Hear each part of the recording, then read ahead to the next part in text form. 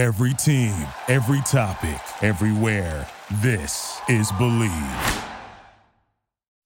It's the Locked On Podcast Network, your team every day. It's the Locked On Podcast Network, your team every day. Hello, this is John Dorsey. How you doing, buddy boy? Don't be scared.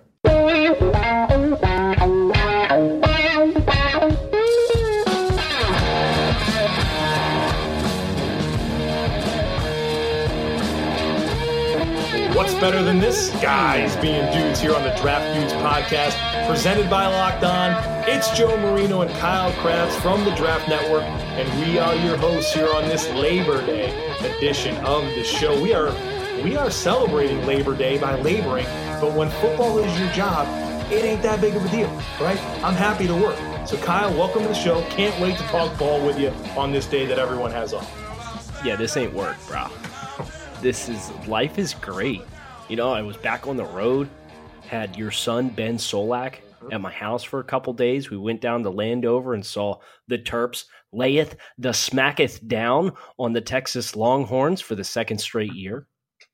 Breaking news, Texas is not back. Neither is UCLA, neither is Tennessee, neither is Michigan. Neither is Michigan. You know what? Shame on me. Joe, do you remember last year for NDT Scouting, we did top 15s, right? Yeah. And all I did all year long was dog people that had Texas and Michigan ranked. And I said, you guys are crazy. These teams are not there. And fast forward 12 months, and it's like the Mr. Krabs blur meme when the shoe is on the other foot now. And 12 months later, I am the one that was Michigan's winning 10 games. Texas is back. They might win 9-10 games this year. They might play in the Big 12 championship game. And that's not to say that those things still might not happen. But I did want to take my lumps right here at the beginning of the show because Texas looked like crap.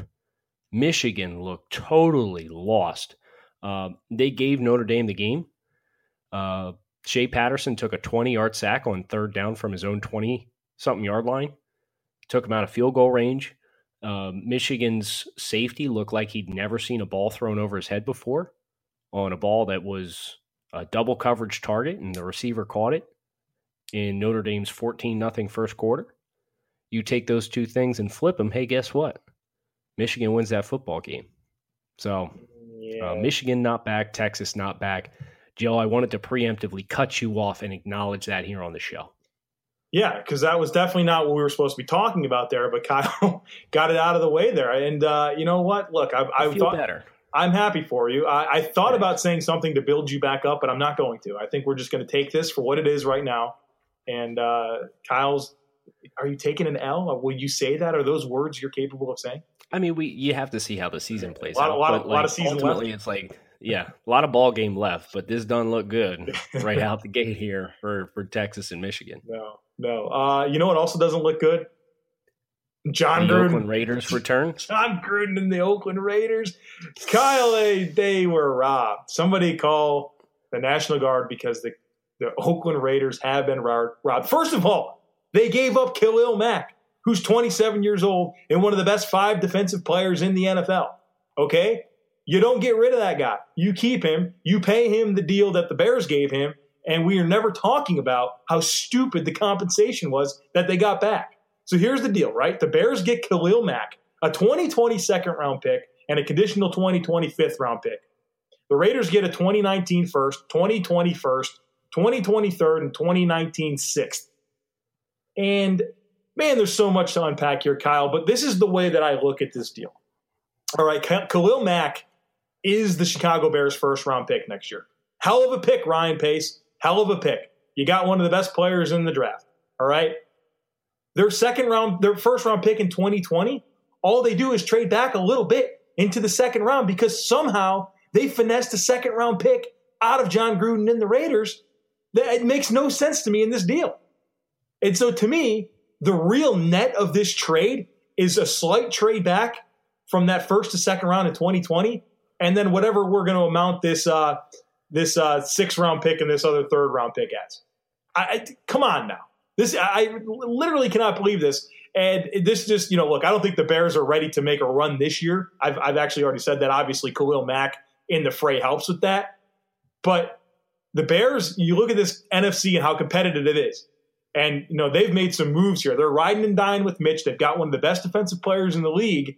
They've hit on some picks recently that allowed them to, what I think, allowed them to really make this deal and forego some of the draft capital in coming years. But the Bears, they want to be part of this conversation with the Vikings and the Eagles and the Rams, and they went out and done it. So credit to Ryan Pace, John Gruden. I don't know what you're doing. Yeah, so when I look at this trade, and Ryan Pace was just quoted as saying this as of yesterday afternoon, Joe, he says, when we look at this next draft, our 1st round pick is Khalil Mack. Our 2nd round pick is Anthony Miller. We'll take that. It's a great outlook. Yeah. It's a great way to look at the usage of draft capital. The Bears gave up that 2019 second to jump up and get Anthony Miller in the 2nd round.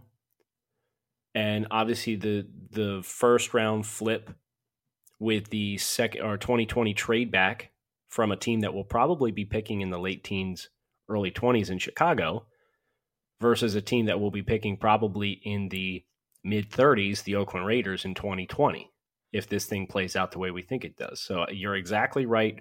2020 is a trade back of 15 spots.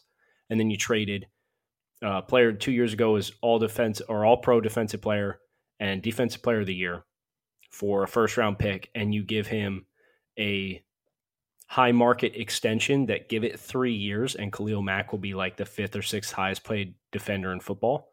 And that contract will look absolutely fine. One player that I feel like is overlooked in this conversation, going along the lines of what you said, is James Daniels. He's a player that I had a 1st round grade on.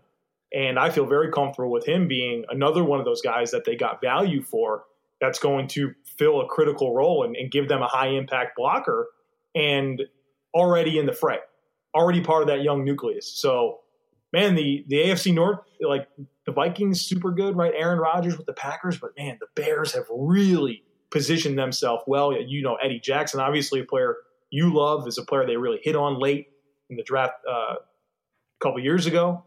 And so it's, man, I wish I was a Bears fan because it's exciting time. It is. I can't even come up with the right word. I'm like, it's been like I've slept on this twice now, Kyle, and I still can't get over it. Well, and it as Ben Solak talked about in the car, we did an Instagram live on the Draft Network's Instagram page, The Draft Network. Go ahead and follow. He talked about on the Instagram live the perspective here, if you look at what Ryan Pace is doing, where his 1st year in Chicago, take it for what it is, evaluation year, whatever.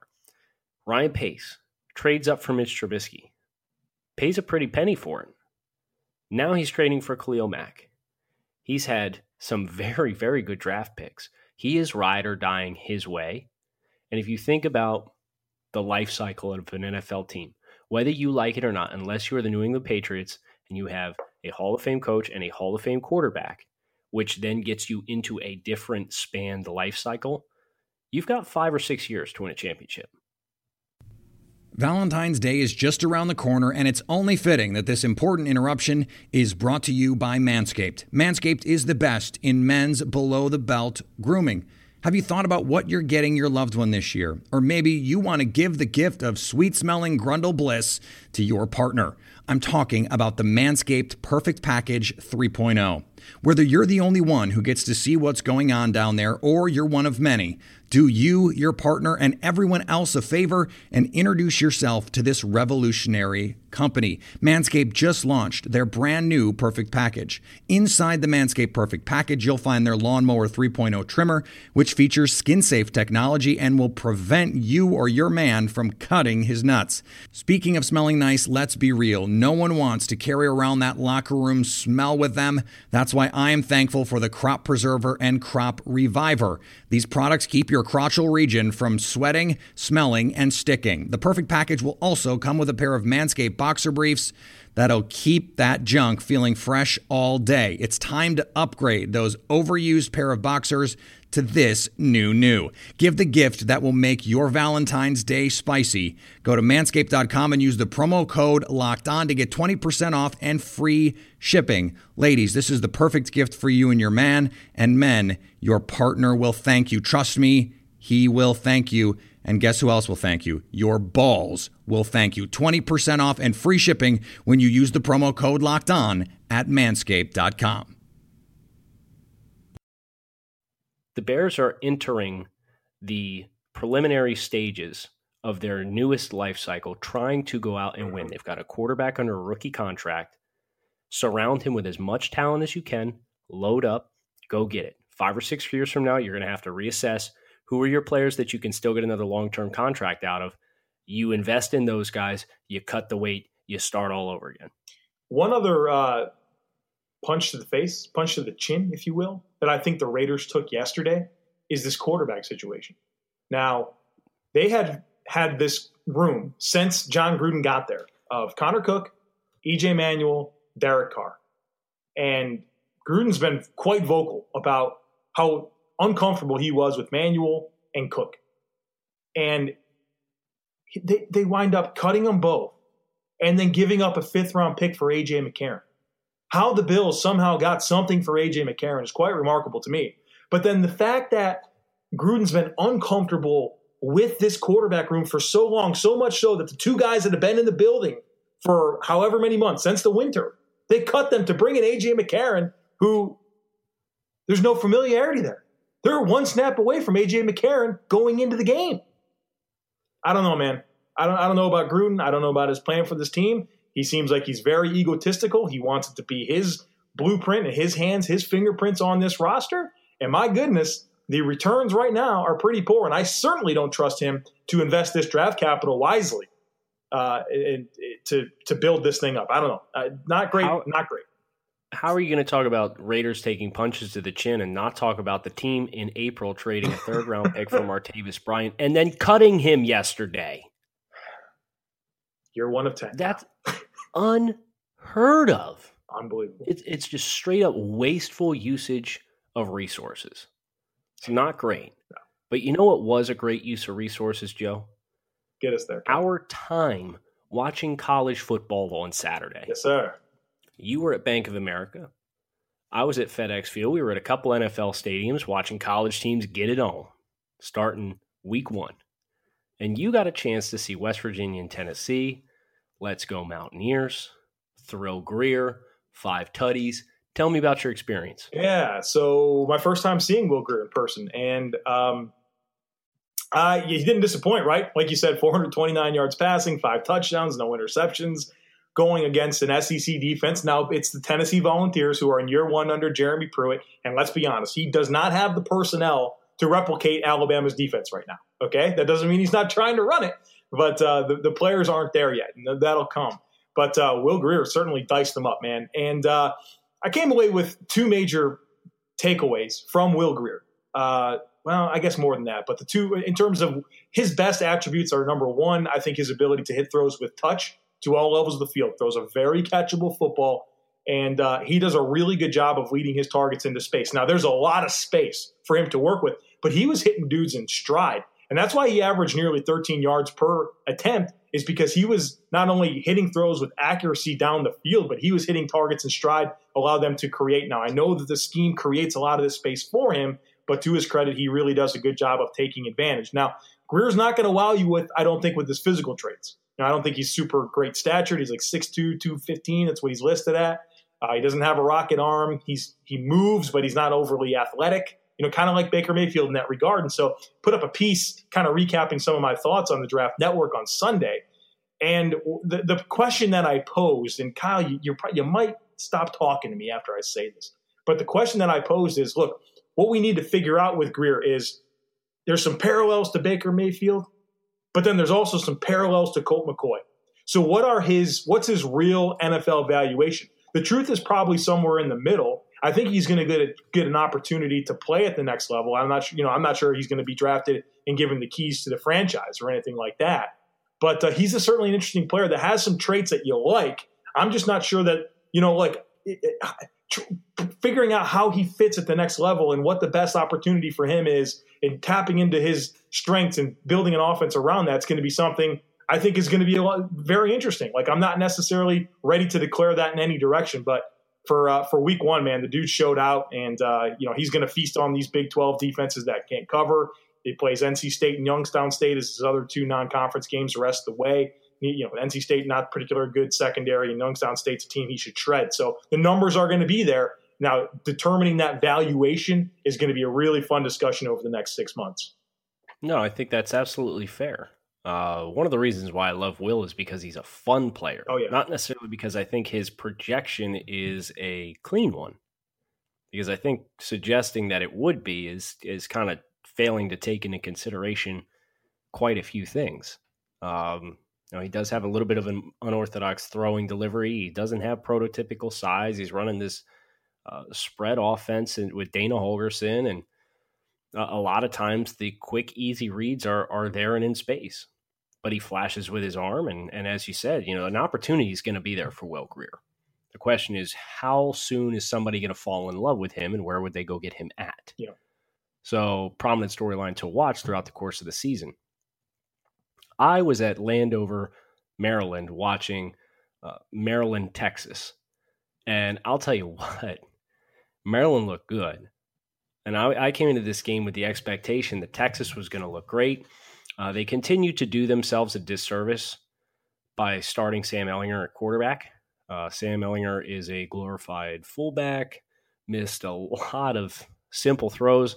Their last possession, I'm 2 for 2, Joe, going to FedEx Field and watching games that came down to the last possession with the losing team driving for a chance to score a touchdown and win the football game. Last year was West Virginia, Virginia Tech. This year, Texas, Maryland. The next to last play offensively for Texas, Ehlinger had a wide open receiver streaking to the end zone, missed him. Didn't even look his way. So it was frustrating because I came into this game looking forward to watching Lil Jordan Humphrey, Colin Johnson. These are both really big wide receivers for Texas. Johnson 6'6", Humphrey 6'4". Never really got it off the ground. Offensively, it was kind of a scrap for most of the game. I would love to see Texas give Shane Buechele a chance again at quarterback. Really liked what we saw from him at the beginning of last year. This is NFL Under Review, local experts on the biggest NFL stories. The NFL Honors Awards show was last week, and one surprise when it came to Defensive Player of the Year. This is Bear Motter with your Los Angeles Rams update from Locked On Rams. Aaron Donald would have been the first player in NFL history to win the award 3 straight years in a row, but it wasn't the case at the NFL Honors. That award this year went to Stephon Gilmore, and don't get me wrong, Stephon Gilmore had a great season. 6 interceptions, 18 pass deflected, 2 touchdowns. He had 53 total tackles. Stephon Gilmore won the award with 21 votes. Chandler Jones came in second with 14. TJ Watt with 10. Although Donald says this doesn't bother him, I see him putting this chip on his shoulder, working even harder, and coming back stronger in 2020, which is a scary thing for the rest of the NFL. For more NFL news, subscribe to the Locked On NFL podcast only on the Locked On Podcast Network, your team every day.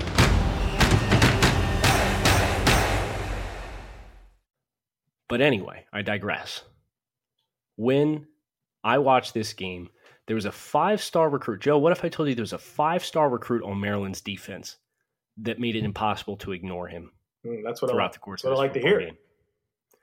So his name is Byron Cowart. Byron Cowart is a 5-star recruit who originally played at Auburn.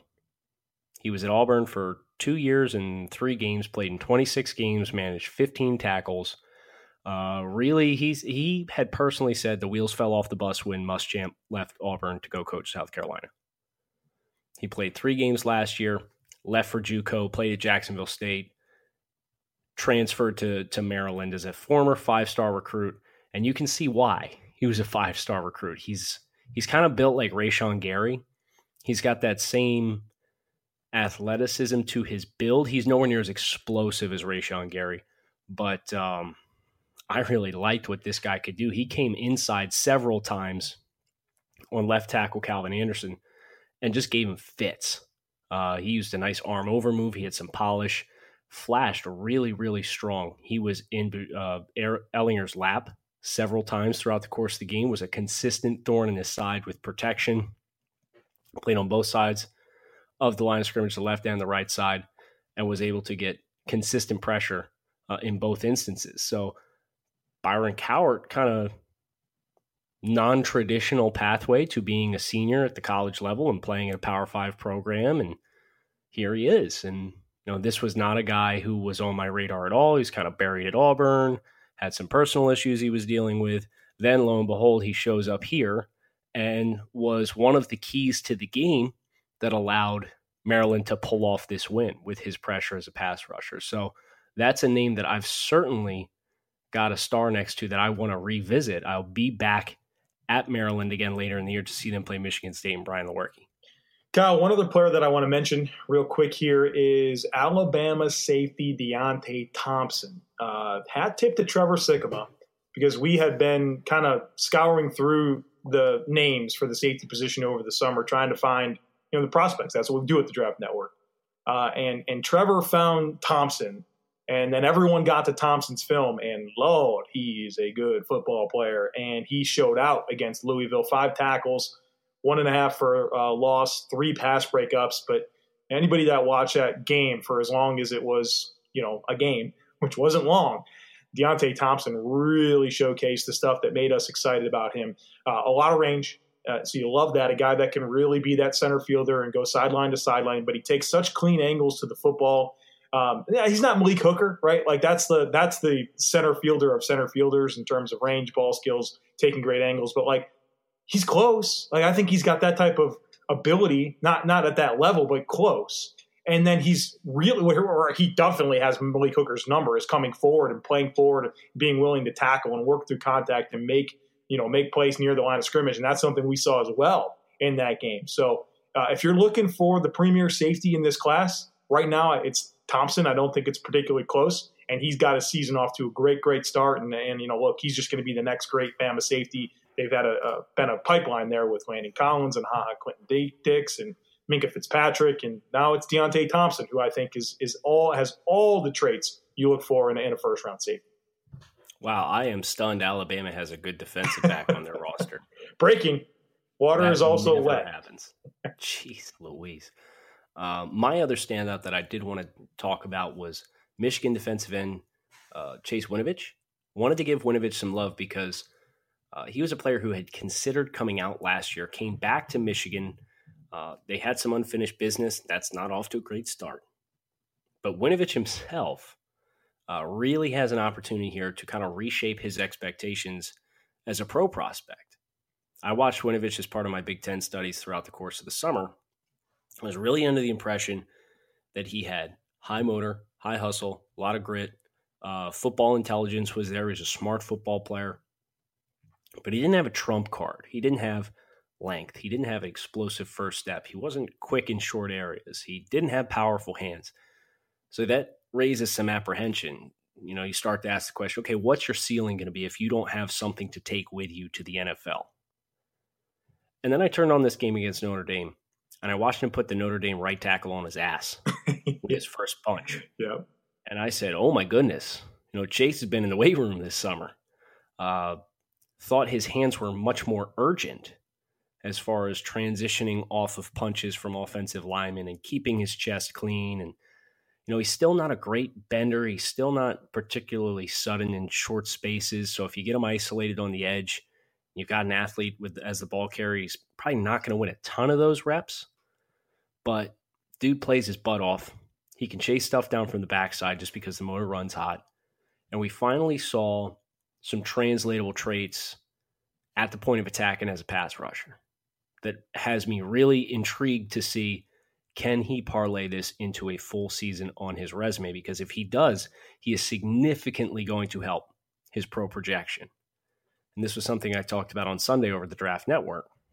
But the next big hurdle for Winovich is October 13th.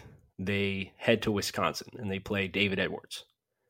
And if Winovich happens to put Edwards on his butt, now he's really going to have people's attention. Now, Michigan does not have a lot of challenging offensive lines between then and now. They play SMU, Western Michigan, Nebraska, Maryland. Okay, so, I mean, don't take anything that happens from here on out as a grain of salt. And also, I would urge people, don't overreact to such a strong game from Winovich. But if you see repeat performances, this is a player that in his final season, after having flirted with coming back to the NFL, is going to have done himself a lot of good because he's going to have reset the bar and the expectations of what he can be as a football player. Yeah, he was fun, man. Best motor I've seen in a long time. He's an animal. So anxious to see, because a lot of people, David Bowen, he shouted him out over the summer, and I didn't get to spend a whole lot of time on his tape, but certainly encouraging first game from Winovich. Yes, sir. Certainly encouraging start to the week here on the Draft Dudes, Joe. This was fun, was light, it was brisk. Football is back. Bless them. Happy to report. And we have some more football tonight with Florida State and Virginia Tech, so I'm sure that'll give us something to talk about tomorrow. We'd like to thank you guys for tuning into the show. If this is your first time in a long time, make sure you come back again soon. Hit that subscribe button and follow along with us. Also, highly encourage you guys to check out thedraftnetwork.com. We did some awesome coverage in week 1. We've done awesome coverage all summer, really getting you back up into speed and the mentality of watching players with the mindset of the NFL draft specifically. And that's kind of where we like to make our hay, asking those hard questions, making those player observations. And I'd like to encourage you guys to swing on over and do that with us over at thedraftnetwork.com. I am Kyle Krabs at Grinding the Tape, signing off with Joe Marino at the Joe Marino on Twitter. Thanks so much for listening to the Draft Dudes podcast. We'll catch up with you guys again tomorrow. For the ones who work hard to ensure their crew can always go the extra mile, and the ones who get in early so everyone can go home on time, there's Grainger, offering professional-grade supplies backed by product experts so you can quickly and easily find what you need. Plus, you can count on access to a committed team ready to go the extra mile for you. Call, click Grainger.com, or just stop by. Grainger, for the ones who get it done.